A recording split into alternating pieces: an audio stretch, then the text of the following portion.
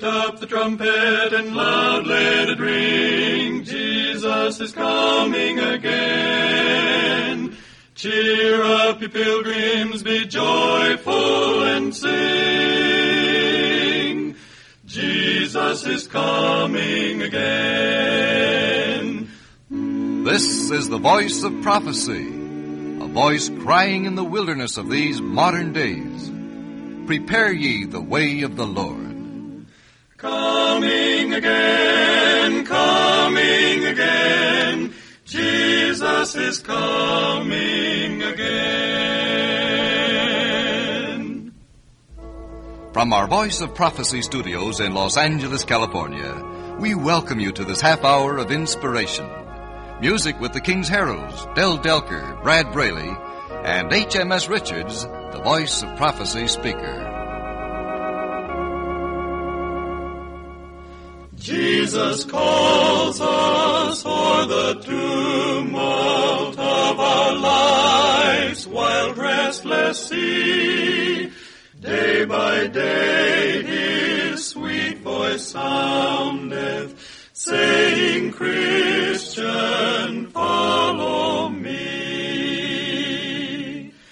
Jesus calls us from the worship of the vain world's golden store, from each idol that would keep us, saying, Christian, love me more. Jesus calls us by thy mercy, Savior, may we hear thy call. Give our hearts to thy obedience, serve and love thee best of all.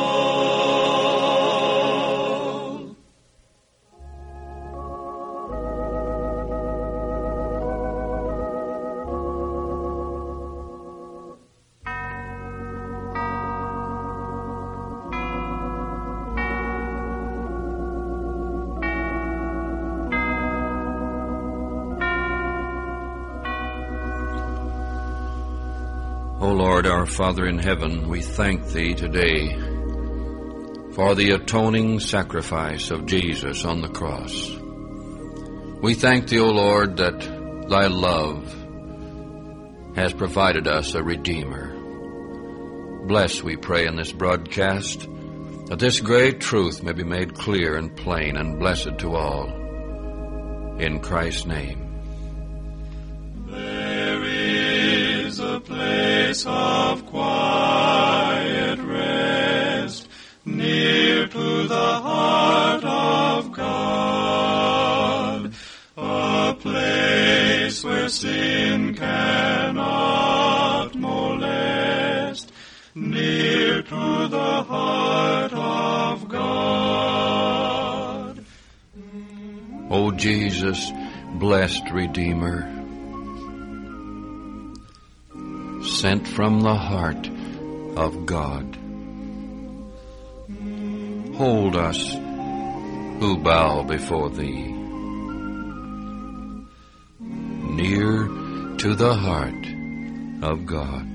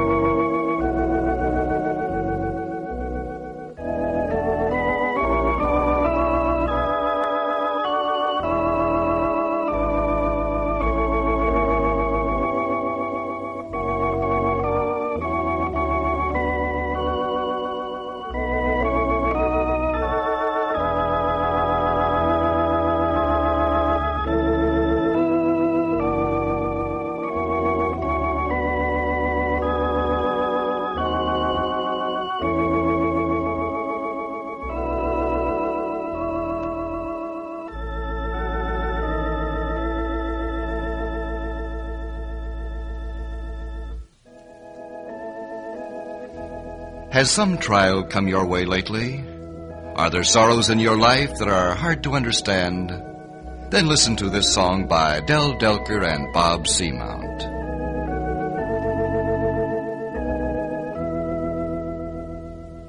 I do not know, O Lord, why it should be thy will for me to bear so much of heartache and of pain. I do not know, O Lord, why it should be thy will for me to suffer loss when I had prayed for gain. But I do know thou wilt not let me go. Thy way is always best, no matter what the test.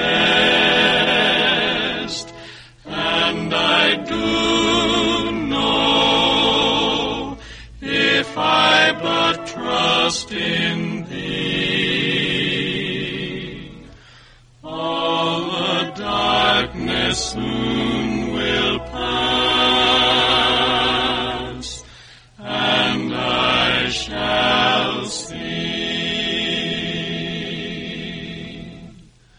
I do not know, O Lord, why it should be thy will for me to walk this valley road so dark and drear. I do not know, O Lord, why it should be thy will for me to turn from all the dreams I held so dear. But I do know thou wilt not let me go. Thy way is always best, no matter what the test. And I do know, if I but trust in thee, all the darkness soon will pass, and I shall see, I shall see.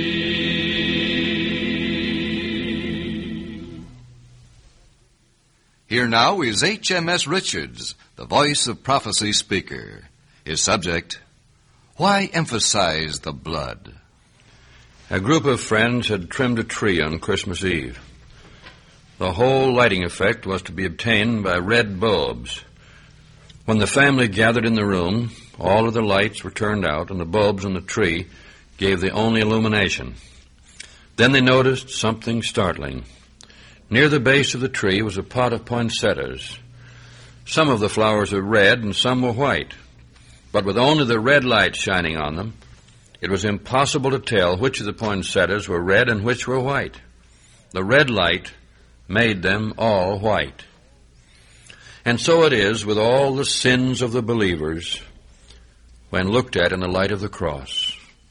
Though your sins be as scarlet, they shall be as white as snow.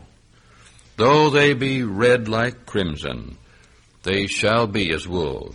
Isaiah 1:18. During the last 2 or 3 generations, a new theology has been popularized which rejects the blood sacrifice of the Savior as necessary to salvation. And yet these same generations have had their hands dipped in the blood of their brothers. A race which considers itself too cultured, too philosophical, to accept the plain teaching of Scripture, that without the shedding of blood there is no remission of sins, that's Hebrews 9:22, has shed more human blood than any other in history.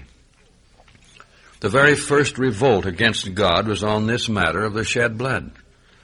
And Cain was the rebel. He refused to recognize God's plan.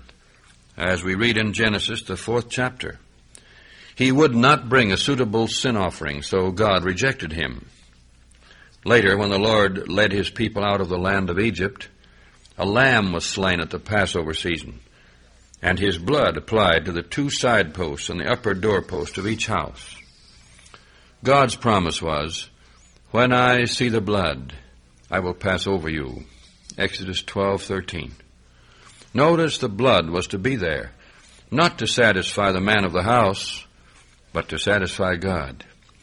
The promise is not "when I see you," but "when I see the blood." Whenever a Christian sees how important this teaching is in the New Testament, he certainly will not minimize it or ignore it. The Apostle Paul says, and I'm reading Ephesians 1:7, "We have redemption through his blood, the forgiveness of sins." And in Romans 5:9 we are told that we are justified by his blood. All the money in the world could never purchase our pardon for a single sin. All the good deeds of a man from the time of his birth to his death, even if he should live 100 years, 1,000 years, or 1,000,000 years, could not secure the forgiveness of the smallest transgression of God's law. What can wash away my sin? Nothing but the blood of Jesus. What can make me pure within? Nothing but the blood of Jesus. What can wash away my sin? Nothing but the blood of Jesus. What can make me pure within? Nothing but the blood of Jesus. Oh, precious is the flow that makes me white as snow. No other fount I know, nothing but the blood of Jesus. Glory, glory, thus I sing, nothing but the blood of Jesus. All my praise for this I bring, nothing but the blood of Jesus. Oh, precious is the flow that makes me white as snow. No other fount I know, nothing but the blood of Jesus.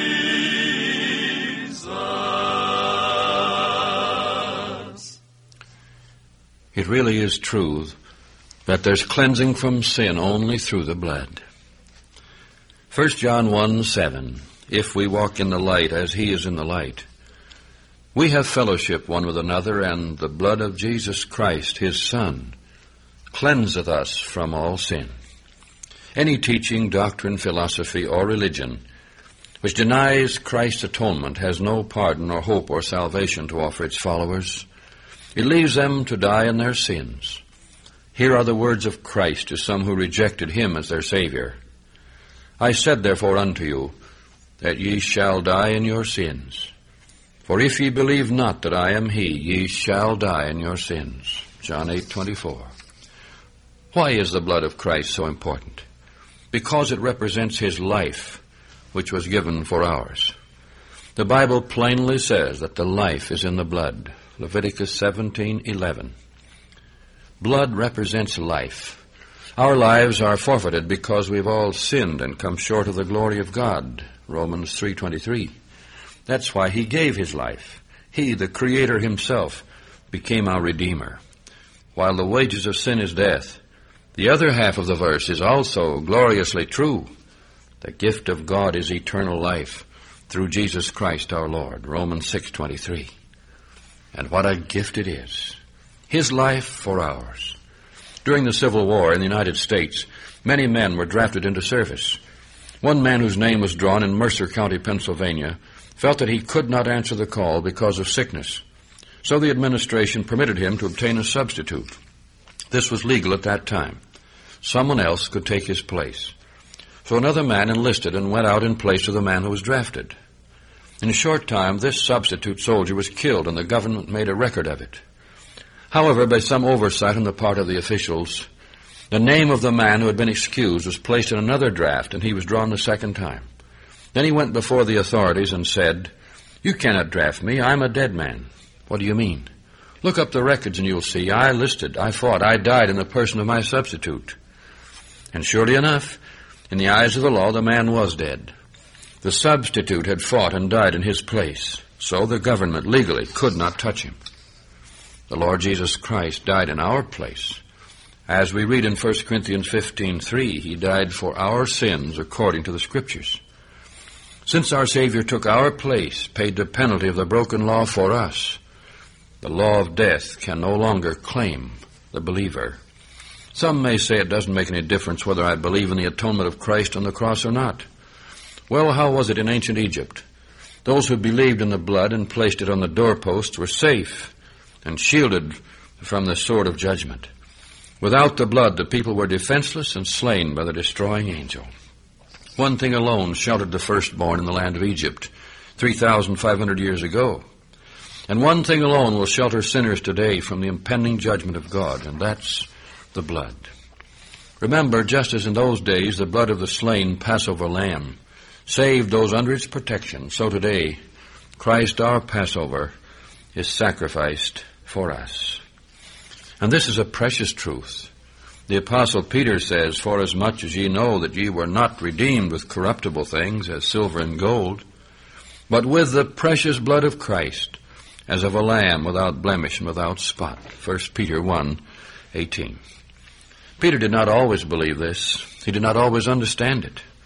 We remember that when he was following Jesus as one of his disciples, even after he had made the great confession of faith, "Thou art the Christ, the Son of the living God," we find in the very same chapter the record that he tried to keep Jesus from going to the cross. Verses 21 and 22. We find here that the Apostle Peter was not in favor of the sacrifice of Jesus upon the cross. He rebuked him and said, "Be it far from thee, or may it never happen to thee." What did Jesus do? He turned and said to Peter, "Get thee behind me, Satan. Thou art an offense unto me." You see, the apostle did not intentionally deny the necessity of Christ shedding his blood, but that was the effect of what he said. And there are some people today who would oppose this glorious and precious doctrine of the shed blood. It's taught right here in the 16th chapter of Matthew, from which we have just quoted. The apostle at first was not ready to accept the fact of the cross. He had no understanding of its meaning.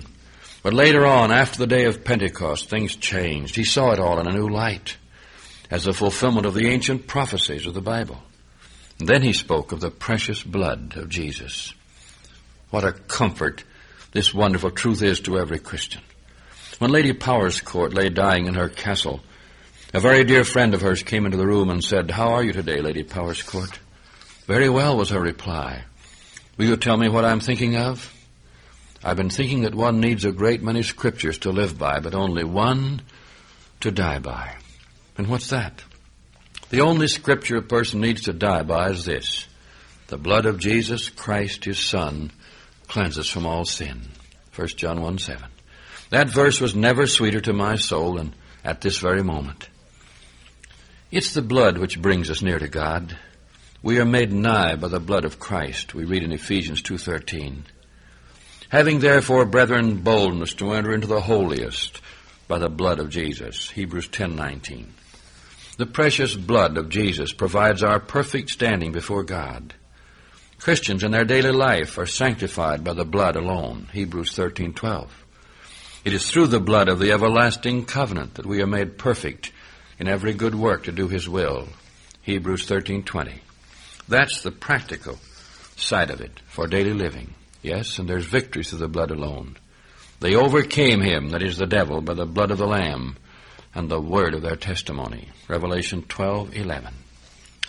Every teaching, every suggestion, every doctrine, every cult that denies or sets aside or minimizes the blood of Christ is failing to give us what we need. There are many other scriptural passages on this subject of the atoning blood of Jesus. We should read all of them and rejoice in them all and triumph in them all. Will H. Houghton wrote, "It's no wonder that this book, that is, the Bible, showing crimson almost every page near its close, rises to this wonderful declaration." And they sung a new song, saying, "Thou art worthy to take the book and to open the seals thereof. For thou wast slain and hast redeemed us to God by thy blood out of every kindred and tongue and people and nation, and hast made us unto God kings and priests, and we shall reign on the earth." Revelation 5:9. Back in the old days of the temple at Jerusalem, the sinner who came to obtain forgiveness had to lay his hands on the head of the lamb, confess his sins there before the blood of the lamb was shed in sacrifice.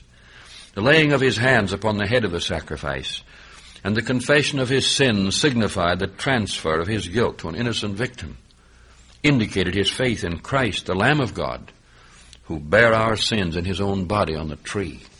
1 Peter 2:24. Let us now, you and I, by faith, lay hold upon Jesus, our surety, our substitute, our Lamb, our sacrifice, our Redeemer, that we may say, I am crucified with Christ. Nevertheless I live, yet not I, but Christ liveth in me. And the life which I now live in the flesh, I live by the faith of the Son of God, who loved me and gave himself for me. Galatians 2:20. If you have personally accepted Christ and his shed blood for you, you may rest there while your song can be, Thou dying Lamb, thy precious blood shall never lose its power, till all the ransomed church of God are saved to sin no more.